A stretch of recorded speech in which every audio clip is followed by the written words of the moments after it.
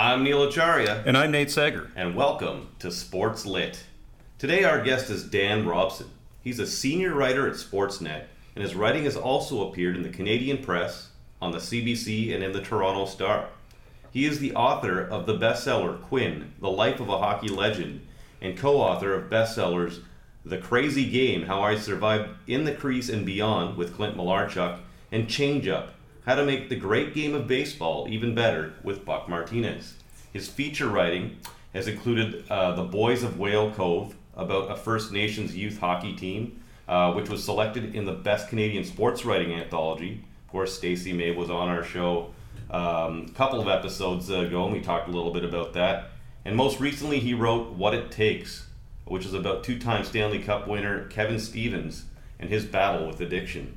Today, of course, we're here to discuss primarily his fourth book, Killer, My Life in Hockey, about Maple Leaf legend Doug Gilmour.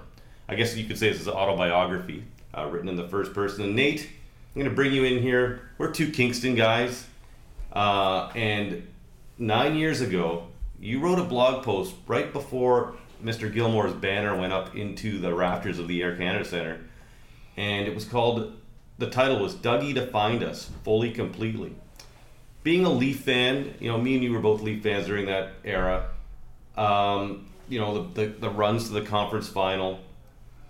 What were your takeaways? I'd like you to just read a little bit from your blog post from back then. Okay, yeah, and this would be 9 years old next week, and it was like to say Dougie defined us fully completely. And it's like the analogies with Doug Gilmour fall short, just like the Leafs have so often.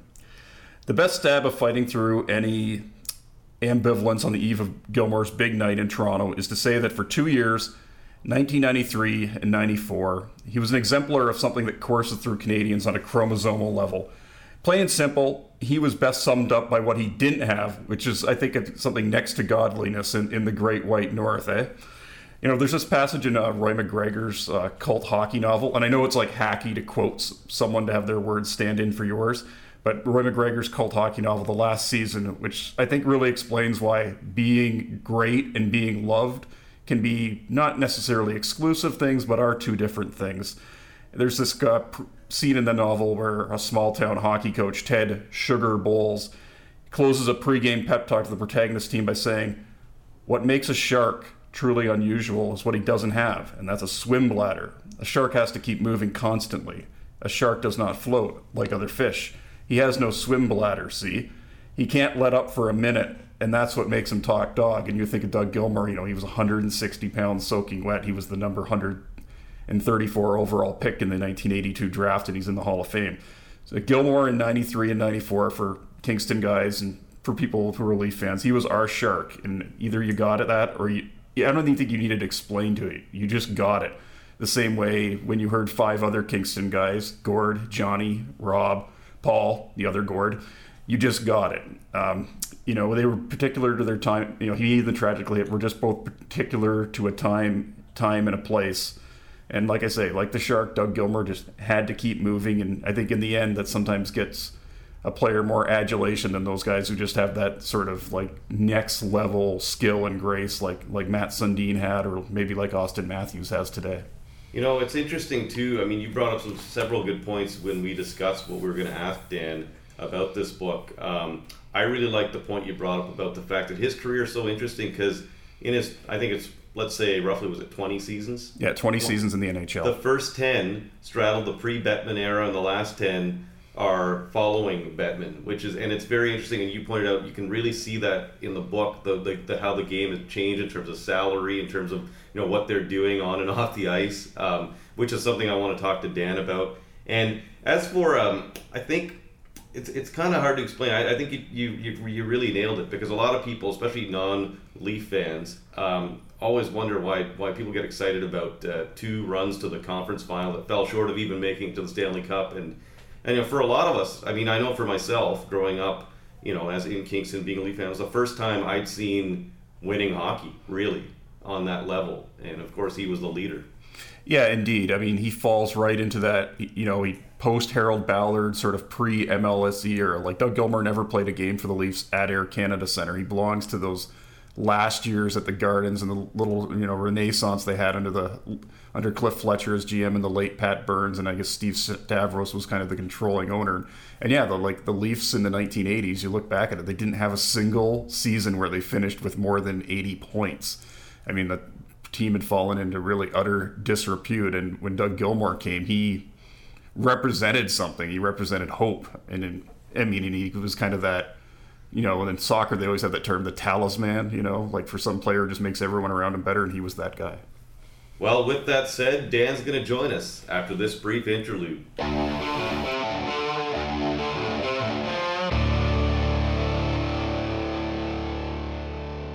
Well, Dan, thanks for joining us. Thanks for having me. Let's get right into it. I looked at the press release, and I think they secured the rights to this, HarperCollins, in March. Did you start writing this book prior to that press release being put out? Like, how long did it take you to write the book? That's a good question. Actually, I started working with Doug in October, about a year before publication. Okay. So I sat down with him, and we sat down about once a week at Originals Bar up in Leaside over lunch, and just had a beer and a sandwich and chatted for a couple of hours. And so that's how it started. And then that process went on for a few months. And then I kind of got into the writing in earnest in December, January. And then, yeah.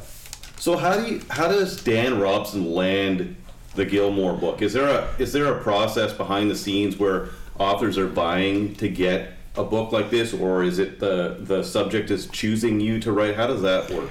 In this case, so I have a literary agent that I work with, that I've worked with since I first wrote a book. He was sort of the guy I represented as Rick Broadhead. And in some cases, a publisher will come with a project and say, we'd like you to do this project. In other cases, it's Rick going out and talking to athletes and saying, are you interested in writing a book? In this case, I believe it was Rick that had been sort of talking to Doug for a while. And over the years, Doug's been asked dozens of times to write a book, and the timing was just kind of finally right. So Rick actually connected both of us. We had a meeting by phone and met one day in the bar to talk about it, and it went from there. You've written 3 books previous to this, correct? 4 actually. No, 3 previous. Yeah, 4 total. Yeah. So this is your 4th book, and obviously, I mean, right in the thank yous, you talk about going to your first Leaf game, and obviously Doug Gilmour, this is 93 roughly. So I'm assuming you didn't probably grow up watching Clint Malarchuk or maybe Pat Quinn later on, but did this have special meaning to you, this book, of in relation to the other 3? Yeah, the point about that I write about in the acknowledgments of just that childhood memory of watching that team that Doug was leading and understanding sort of feeling the magic of being in Maple Leaf Gardens. So something I could actually feel quite viscerally, and meeting him. I was actually quite nervous to meet him for the first time, and I'm usually pretty good about stuff like that, but because of the place he held sort of in my childhood, and sort of having that gap over years of sort of not interacting with him at all, or not getting to meet him, meeting him then, it just sort of threw me back to that time. So it felt special. I mean, I've enjoyed writing all the books I've done, but this felt unique in a way that I was able to experience something that I'd imagined many years ago. I've never really encountered Doug Gilmour personally, a few times through interviews, but he strikes me as the type of guy who'd have to warm up to you before he would probably reveal much about himself. Was that the case? Yeah, it's interesting. He's incredibly kind and welcoming right away. So if you were to meet him, he shake your hand and know your name and ask questions about you. He's kind of has that average Joe kind of, I'm not a big star kind of mentality, but he is a big star, and he meets a ton of people. It took, I wouldn't say it was difficult to sort of crack into his sort of what's going on inside, but it took a little while. He's used to talking to a lot of reporters, and this process is different than that. It's not just about talking about hockey and your favorite hockey memories. It's about talking about life and talking about his parents and his family and stuff. So we had to kind of get there, but that really was sort of a natural conversation. And then once you're there, you're there. So did you you just went to Originals and brought a tape recorder? And that's so that's what I brought. I bring a tape recorder. I brought a notepad, but I rarely actually use a use a notepad when I'm writing, especially in a situation like that, because for a book like this, I actually get everything transcribed. So I'll pay to have it all just like written out so that I can go back and look at it and rewrite it. But then it's just, there's so much content that I need to have access to every conversation we had. So in that case, I can just sort of set the recorder down and we can just chat. And that also puts him at ease too, because we're just talking. It's not for an article, it's not for anything like that. We're just talking about his life. Well, here at Sports Lit, a couple episodes we decided in the spirit of Nardwuar that we want to give a gift to our guest. So 2 episodes ago with Stacey May Fowles, we invited her out to a Blue Jay game. Last week, or a couple weeks ago, with Carl Subban, we gave him the autobiography of Marvin Barnes, who was his childhood hero growing up. And so we weren't sure what to get you, but here's your gift. Well, this is kind of you. Thank you. Yes, I would love to say they're brand new. They're not, but you'll see what that is. I know you got to be delicate there, but this is. That's awesome. There are a couple of there are a couple of original Ale House mugs. I figured to bring you back to your time working with Doug. That is so thoughtful. Thank you so much. I thank you for reading the back of the book and the mention of originals. That is lovely, and actually, it will remind me of that. That's special. Now, I have a question. Were these just sort of a walkout after a couple of nights? I went right in last night, and of course, me, as Nate knows, I'm always on time for things. I wanted to get a shirt. They said, okay, come by any time. But I didn't know it meant during when the manager was in. So I came in at 10 o'clock last night to buy the shirt, and they were like, you can't get into the manager's office at 10 o'clock. So then I offered to buy some glasses, and they were nice enough to give me those glasses, and then they actually remembered you guys in there working on the books. Oh, that's lovely. Well, thank you to Originals, and thank you for such a thoughtful gesture. No problem. But I thought it might jog your memory, and maybe you have a couple of stories. When you were in there writing, did people approach you guys? Were you in the back somewhere? How did that work? Yeah, all the time. Actually, we went. We'd go like right at open. So and Doug knew the owners so well that they actually wouldn't be there. He'd go in the back door, and he'd come and unlock the front door for me. Oh, wow. And it was very. I at first I was like, this seems weird, but it's like a gangster movie. Yeah, he was just so well known that he'd be there, and Doug is like, he's always early, and it was sort of a thing like I'm. Generally not, and he'd be like, because he's coming from Burlington, and so he hates the Toronto traffic, so he'd be, and sometimes like I just leave my house, he'd be like, oh, I just got here, I'm like, we're meeting in half an hour, so then I feel bad and I'm rushing there, but he'd come in there, like open the door for me, and we'd sit down, just be the two of us, and then whoever was working that day would come in after and be like, oh, hi Doug, how's it going? Like, it was just it was really interesting to see how connected he was to the community of that place. Right. It's a place that he went often when he was living in the area, but he's still connected to the owner and and to all the people who work there. There'd be people making deliveries of beer kegs that he would know. And everyone would come up to him and be like, hey, Dougie, how's it going? And it'd be different than if we were sort of out on the street somewhere and people would be like, oh, that's Doug Gilmour. Right. Inside the bar, it kind of had a real Cheers kind of feel to it. We're just like, hey, it's just Doug. And so that was interesting. I'm going to take the time now to read a portion of this book. I really felt as though his father was a real kind of theme, a driver in this book. And so I'm just going to read the last part here, which I thought was probably the most moving portion of the book. And I want to ask you how you guys decided to end on this. And so he goes, there was no one quite like Don Gilmour. There was no one like my dad. He was cremated, and we bought a plot in a memorial wall at a gravesite just off Sydenham Road. The route we always took on the way out of Kingston towards the lake. I wanted to be able to give him a wave every time I drive by. A few days later, I was back at my place on Lowborough Lake, going through some of the old things Dad had kept in the garage. I flicked on a dusty old radio that I'd never used to have some tunes to keep me company. Dad was a hoarder, and he stored all the stuff at my place. So there was a lot to go through. He must have had 100 $2 bills hidden away, and he had $4,000 or $5,000 stashed in his shaving kit. I also had 5 of his suitcases. One of them was full of what looked like old newspapers. They were all yellowed and aged. I started to shuffle through the pages. They were newspaper clippings from my entire career, going all the way back to my first years playing junior and pro. All those old pages collected by him told the story of my life. As I sat there poring over them, a familiar tune started playing on the radio. It was Dad's favorite song, and it's Big League. by Tom Cochrane, I believe. And then it closes with, I put down the yellowed newsprint, closed my eyes, and started to cry. We made it, Dad, I thought. We did. Thank you. How did you know you wanted to close on that? When we first discussed writing this book, his dad was one of the first topics that came up.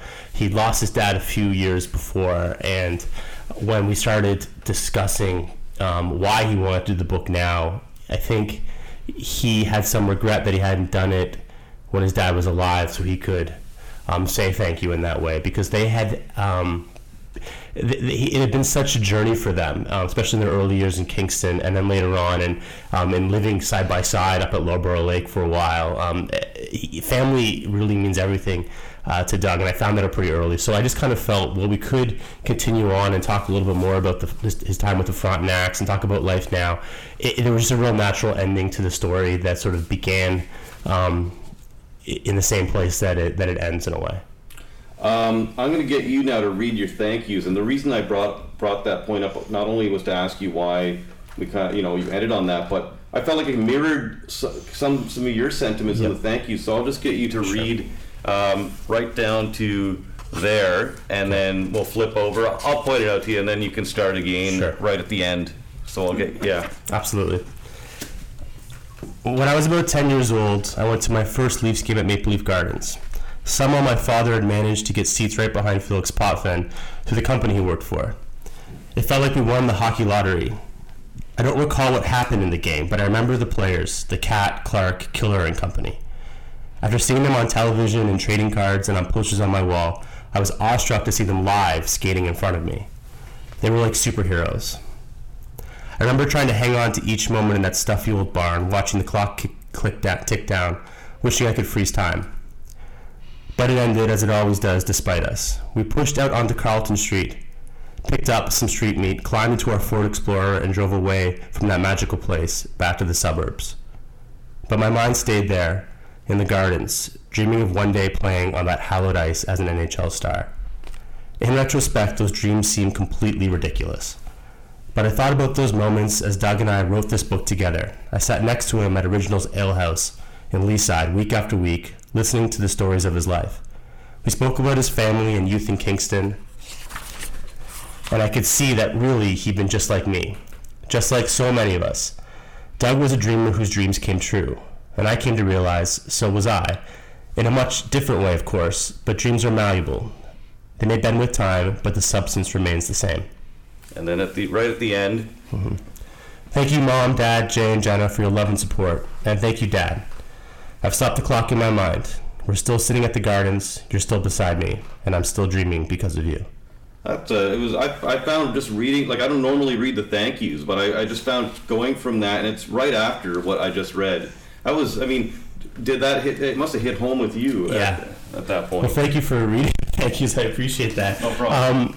That is one of my. I shared a lot of happy memories with my father, and he passed away a few years ago when I was writing a book about Pat Quinn, and it was sort of in the middle of that process that I lost him quite quickly, and it was, it's something that obviously still means a lot to me, right. And I think about when I write these kinds of stories and get to share them with people. I kind of think that I'm still sharing them with him, right? And so when I say though, like I'm sort of being facetious when saying I follow my dreams too, but right. In a way I did later on in life dream to be a storyteller, and this opportunity was something he always pushed me into doing and saying you can do it, you're going to do it. I know one of our last conversations was me being incredibly stressed out because there was this horrible deadline looming of this project that I took on that I probably shouldn't have, and I was sort of losing my mind, and he was like, you're going to get it done, you're going to do it, and I was. So now when I think back of it when I write, it's sort of like everything ends up being for him, and I kind of mentioned that sitting in the garden still, that sort of image of just still being beside him, it's still strong in my mind, it still sits there, and it's something that I cherish, so I'm glad I'm able to share that. Yeah, I thought it was a really moving ending to the book on both fronts. From you and then following up what Doug had said too. Well, Doug and I had that in common. We talked about it. We talked a little bit about losing our dads and what our dads meant to us.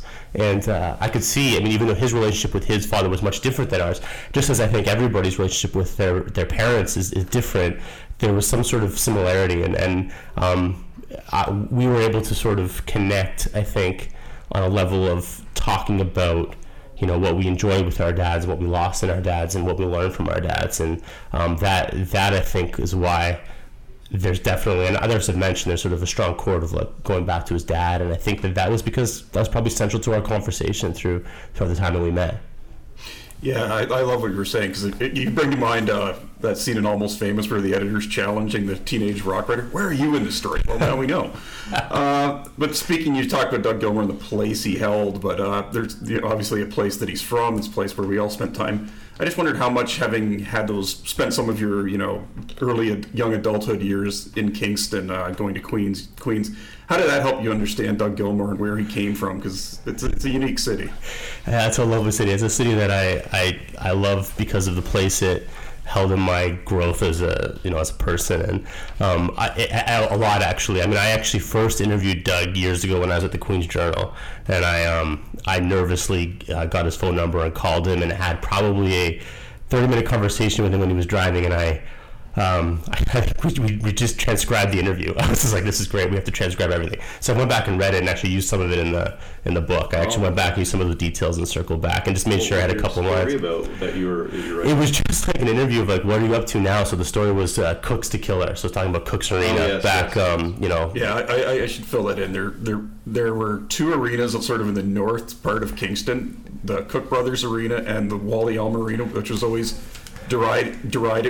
derisively called the Wally Gardens, because they were just two absolute dumps, basically outdoor rinks that they basically just slapped four walls up around. Anyway, and you mentioned just the feeling of hockey in that place. So my own experience there is I played for the Queens hockey team somewhat when I was there as a goalie for a couple of years, and then like everybody else, played on the many outdoor hockey rinks and got a sense of what it was like to go over to RMC and see the frozen lake and everything. So I could imagine everything there, and it's this without being too cliche, it has this heart of what hockey means to people. It kind of exists everywhere there. You can skate behind City Hall downtown and get that feeling, and the Tragically Hip is the soundtrack of the place. So it just feels, it just oozes hockey, and I think that this was a chance to sort of celebrate that. I tried to do a little bit more actually, but I wasn't able to. And you were probably there when the old Jock Hardy Arena was there too, not the new one, right? When was the new one built? Well, right now there is no hockey arena at Queens. They play at the Memorial Center, and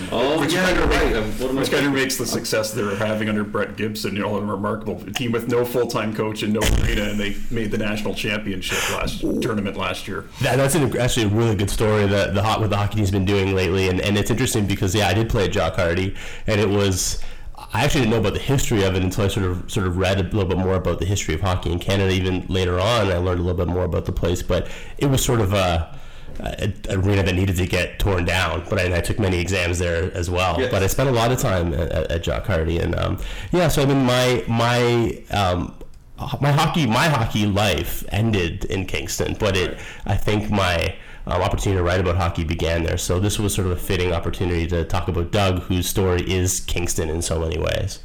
In terms of the book tour, were you following him around with that, or was that once you wrote the book? That was because I was wondering if you did follow him around, what the reaction was like, and what you noticed if you indeed went on it. Yeah. So I went to a bunch of places in the GTA, in the Toronto area. I didn't head out west or anything like that. Although I know they had a great time. I know it was a lot of fun for them. Mike Miller from HarperCollins got to go along, and he got initiated to the a few pranks from Doug. So he's I know he's still, I think, recovering from that experience. But in Toronto, I went to probably 4 or 5 events, and I actually just went to sort of stand next to the people from HarperCollins in the background and watch people react. And it's really a unique experience, I think, as a writer, to be able to do that, because this is Doug's book and this is Doug's experience, and so I can sort of be a ghost in the background and sit back and watch people holding it and waiting to meet him. Right. And in Orangeville it was remarkable. Orangeville, I met with him beforehand, had a couple of beers beforehand with some of my friends just to sort of interact. We went over to the hockey rink, and the lineup. It's a newer rink. I hadn't been there before, but the lineup was like, it's one of those multi rink complexes, and it was like through the whole atrium, and it was going on for he was probably there for 3 hours signing, and it was nonstop people coming to meet him. And I just realized what it meant, and actually it kind of made me nervous. I was like, oh my goodness, I hope they like this book, because they clearly like him a great deal. And he met every single one, stood up, shook their hands, took photos. I know he was exhausted after, because he had just driven the night before. He was in Montreal for a signing. He drove all the way to Orangeville directly and then went home after. And so it's a pretty long day, and he signed for 3 hours and didn't sort of turn anybody away. So it was remarkable to see how. And it was young kids and old and sort of dads bringing their kids, right? And so just to see the impact he still has on hockey fans was remarkable. And I wonder, to what extent is his kind of life story almost sort of story about the modernization of the NHL? Because Neil and I were realizing this, like when you put his career 83 to 2003, it falls like dead even on either side. Like the last 10 years before Gary Bettman becomes commissioner, the first 10 years after, he goes from a league where, you know, the St. Louis Blues are bouncing checks to their players to where, you know, he guys can't are even starting keep his own jersey. Yeah, he couldn't take his own jersey home, and And by the end, he's trying. Wasn't he trying to negotiate? I don't think is that in the book where he tried to get U.S. money, wasn't he? Trying to get his currency converted to the U.S. Oh, he might have been, at the very end. Yeah, he. Well, it's interesting because you're absolutely right about that sort of this. It's this sort of this era that he sort of crosses over, because he. Harry Arnest made the Blues pay for their own like flights home after they lost in a series. Like there's just all kinds of stuff that just wouldn't fly today, and you just sort of see this. The modernization and sort of the economic realities of pro sport sort of emerging in the early 90s. But I can't off the top of my head think of what his first contract was, but it was like, I think he said 85,000. Yeah, 85,000 or something, and it was $1,000 every 2 weeks or something. Yeah, and it was weird because he was talking to me about the very first his rookie season about sort of having to budget and being very concerned about money. And it's hard now to think about a hockey player being in a situation. So I was just trying to think about that. I was trying to contemplate that, but then you realize that he wasn't making the kind of money that players make now, and so that really changed. And then he obviously, they had an interesting contract with the Toronto Maple Leafs with him and Cliff Fletcher, where the milk commercial that he did, all of those contracts were sort of built into his contracts with the Leafs. So a lot of interesting things were happening at that time. Yeah, you probably have to be, in those early years when he first started in the league, you were probably Wayne Gretzky to have a commercial, right? You probably. I don't know, was any Star of the Leaf on a major campaign like that? Yeah, in the Harold Ballard era, he was kind of always very stingy about letting the Leaf logo being used for everything. I remember there was criticism one time because I think they got Wendell Clark and Lloyd Moseby to do a PSA about clearing the ice off your sidewalks, and Moseby did the thing in his full Blue Jay uniform, and Wendell Clark was wearing this generic blue hockey uniform because Ballard wouldn't authorize the Leaf logo, and it's the legacy of that. If you go in the College Street subway station, yes. There doesn't say Toronto Maple Leafs on that mural that Ken Danby painted. Right. I didn't even know. I didn't even realize that was the reason. Wow. There's a competition in all athletes by nature, and I've seen it when I've talked to some people off the record that have books out, and they're like, "This book's ahead of my book. I wanna beat that guy." Is there a competition? We can talk about the authors, but do you feel like some of these subjects want to have their book beat maybe another guy on the bestseller list on the Globe? That's interesting. For us, with Doug, I don't know that he really can. I think he obviously wants to succeed, and the book did really well. I think for us, the target, and we talked a little bit about it, was maybe sort of competing with Wendell and Ty Domi, whose book came out, because they're friends and they're people who were Leafs as well. So I think there was a bit of built-in, but it was all friendly competition. Right. In doing these things, you can never tell fully how a book's going to do, and you can't really bank your measure of success on it. You have to be satisfied in knowing the book was written to the best of both parties' abilities, and that we're proud of it, and let the rest of it speak for itself. So I want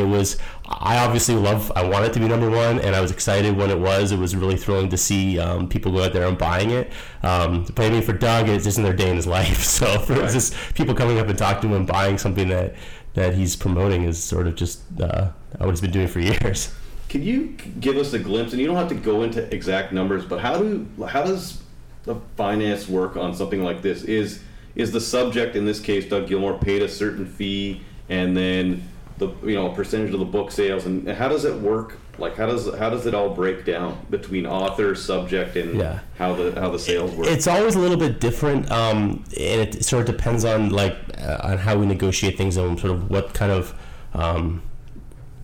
basically where the publisher is in terms of what they're able to pay for the book. I mean, in this situation, sort of there's an advance fee that the way it would work is that the publisher, HarperCollins, would have a contract with Doug where there'd be an advance fee for that, and then within that I would negotiate a writing fee out of that. So sometimes you can work in the different areas like royalties on the back end or royalties up front, but that all sort of depends on the circumstances. It's not really set in stone. It really comes down to the agreement that you have with the person and sort of how you view.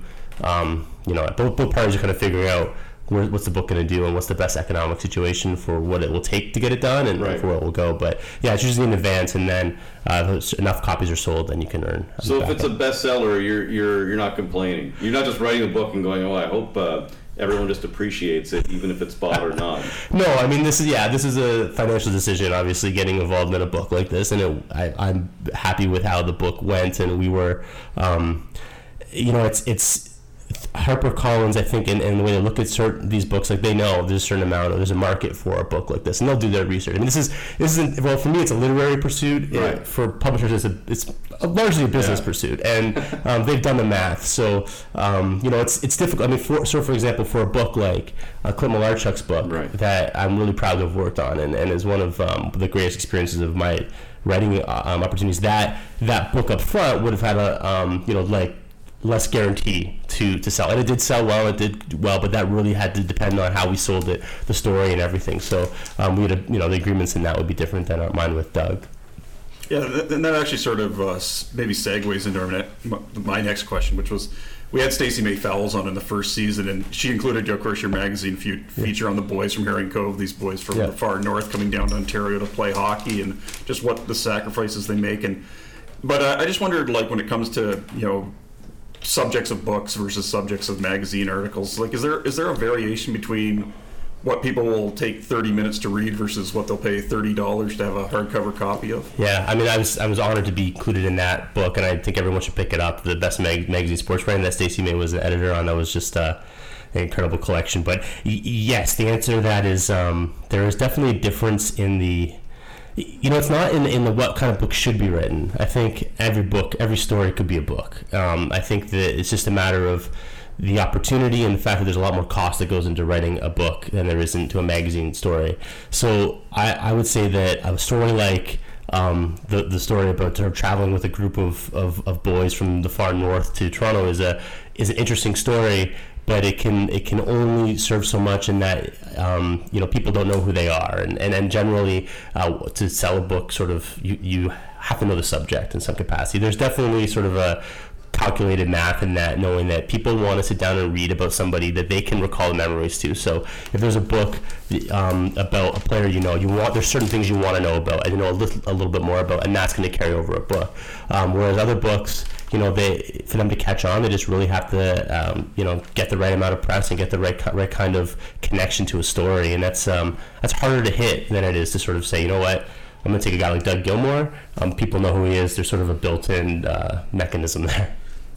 You're an English lit major. Yes. Yeah. So, touching on that, Glenn Stout. Are you familiar with Glenn Stout? Very familiar. Yeah. Glenn Stout, and I'm paraphrasing, he's of course the series editor for Best of American Sports Writing. And I read a quote, and paraphrasing, that he said, in order to write great narrative nonfiction, you have to read good fiction. Yeah. Is that, do you find that the case, being an English lit major, has helped you? Because I mean, let's be honest, there's a lot of people, there's college programs out there right now for people that just want to go in and focus on sports, but is there a kind of a romance that's lost, or anything, or maybe a romance that's gained by having an English lit major, a way to tell the story, perspective that you think you may have? I think that an understanding of good stories is essential. So I've read obviously a ton of literature because of English Lit, but that was at school, it almost ruined it for me. Right. Because it was either like, well, talk about the criticism of this. Right. And I was just actually interested in the story and then telling the story. So I think I definitely carried a lot of what I learned just through reading, internalized it without really consciously thinking about it. And I do think it's important. I do think it's important to tell a good narrative story, that you understand narrative and that you're moved by narrative and that you can sort of embrace it. So I think it definitely has helped. I hope it's helped inform what I do. Building on that, Sportsnet the magazine is no longer. Yeah. But do you think its creation and the fact that it did exist, do you feel like it's fed a culture of long form in Canadian sports media right now? I certainly hope so. I mean, I think there's a lot of examples of long form coming out of the United States, great examples of long form. But I think that within the Canadian marketplace, there wasn't anything like that. There's some great newspaper writers doing some long form narratives, great magazine writers doing stuff in the Walrus and other places. But Sportsnet magazine gave us a home where we were able to focus on every 2 weeks. We're able to write at least one long form story that help us connect to that literary side of us. And right now, the magazine's gone, but a lot of us still work for Sportsnet, and every week we do a thing called The Big Read, which comes out, and it's actually one of the most read stories on our site every week, top 3 consistently. And that says a lot about the appetite for quality, I would say quality storytelling. And I think that I hope that people enjoy that and are continuing to look for that. Speaking of quality long form, your most recent piece, What It Takes, I believe that's the title, yes, right? The Kevin Stevens piece. I feel like a lot of people really, probably more than long form, really get into a good feature piece, and they might see the feature before they even read the story. It's never the other way around, really, is it? I feel like you never see a good feature piece and then someone writes a story about it. I feel like it's always based on based on a good long form piece. If you look at the Harrison Brown story, yes, same thing. I think Christina Rutherford had done a story, and there's numerous examples, but it's never for me. I've never noticed the chicken and the egg with that thing. It's a good point. I mean, I know that I've been lucky to work with our features television team at Sportsnet several times. I did it on that the story about traveling with the hockey team, and I did it in the Stevens case as well. And I think what works is that the experience of sitting down and working on a long form story like this is very in depth, and it's not artificial in any way. So it's a conversation where you're trying to get and with interviews you're trying to get just the raw truth, pull out all of the details. The reality of telling a story visually requires it's not artificial, but you're set up in a stage. You have to. There's some element of performance to it, just by the nature of the medium. And so I think that when you do the process of the long form interview first, the long form story that can get to that story in a literary way, I think it can help inform a documentary style piece in a different way, because the information's already there. You can pull a little further and ask for it, and also in some cases the subject's a little more comfortable. I've already talked about this, therefore I can talk about it on the camera. We did that with Clint Malarchuk when I went down and did a long form story with him in a couple of days where he just kind of poured his heart out. This is before the book came out. When I did a story for Sportsnet magazine, I went back and did a TV piece, and on that in that interview he starts crying talking about this stuff. But I had the ability to go back to the place and ask the questions we'd already asked because we had a trust already. So it allowed us, I think, to have a more vulnerable interview. Right. And I just wondered, there used to always be the stereotype, the firewall between the people who talk on camera and the people with the keyboard, but I don't think that's ever true. I worked with Earl McRae in Ottawa, and he was like the biggest ham that ever hammed, right? For sure. Sorry, Earl. Earl's with us. He's listening in from the great beyond. I just wondered how much.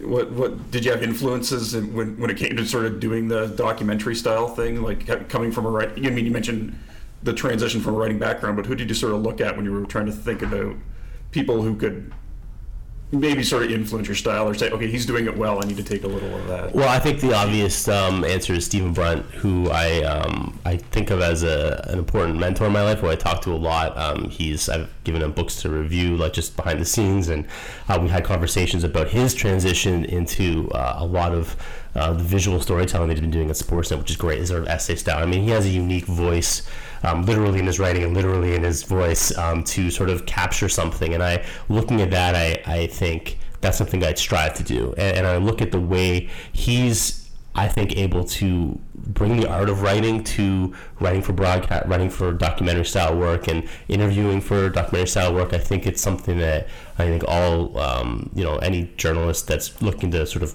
do a cross-platform kind of thing should look to. So I think he's definitely been the most direct influence in that regard, because I've just spoken to him about it.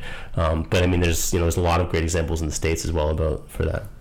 Well, Dan, I think we're just about running out of time here, so I want to ask you, what are your upcoming projects? What's in the hopper for you right now in terms of feature writing and maybe another book? Well, I just finished Kevin Stevens, and I do have another book that we're working on, but I can't announce it just yet. I'm sorry. You want to break news here on Sports Lit? I unfortunately can't. I have to get permission to do it, but it will be announced very soon. But I will say that I have a project coming out next fall that I'm sort of signing on to do, and I'm excited to jump into it. I'm actually about to take a leave from Sportsnet to get it done, so I'm going to be off from Sportsnet for several months just to get it done. Well, we hope you'll join us to talk about whatever that project is. I would be happy to.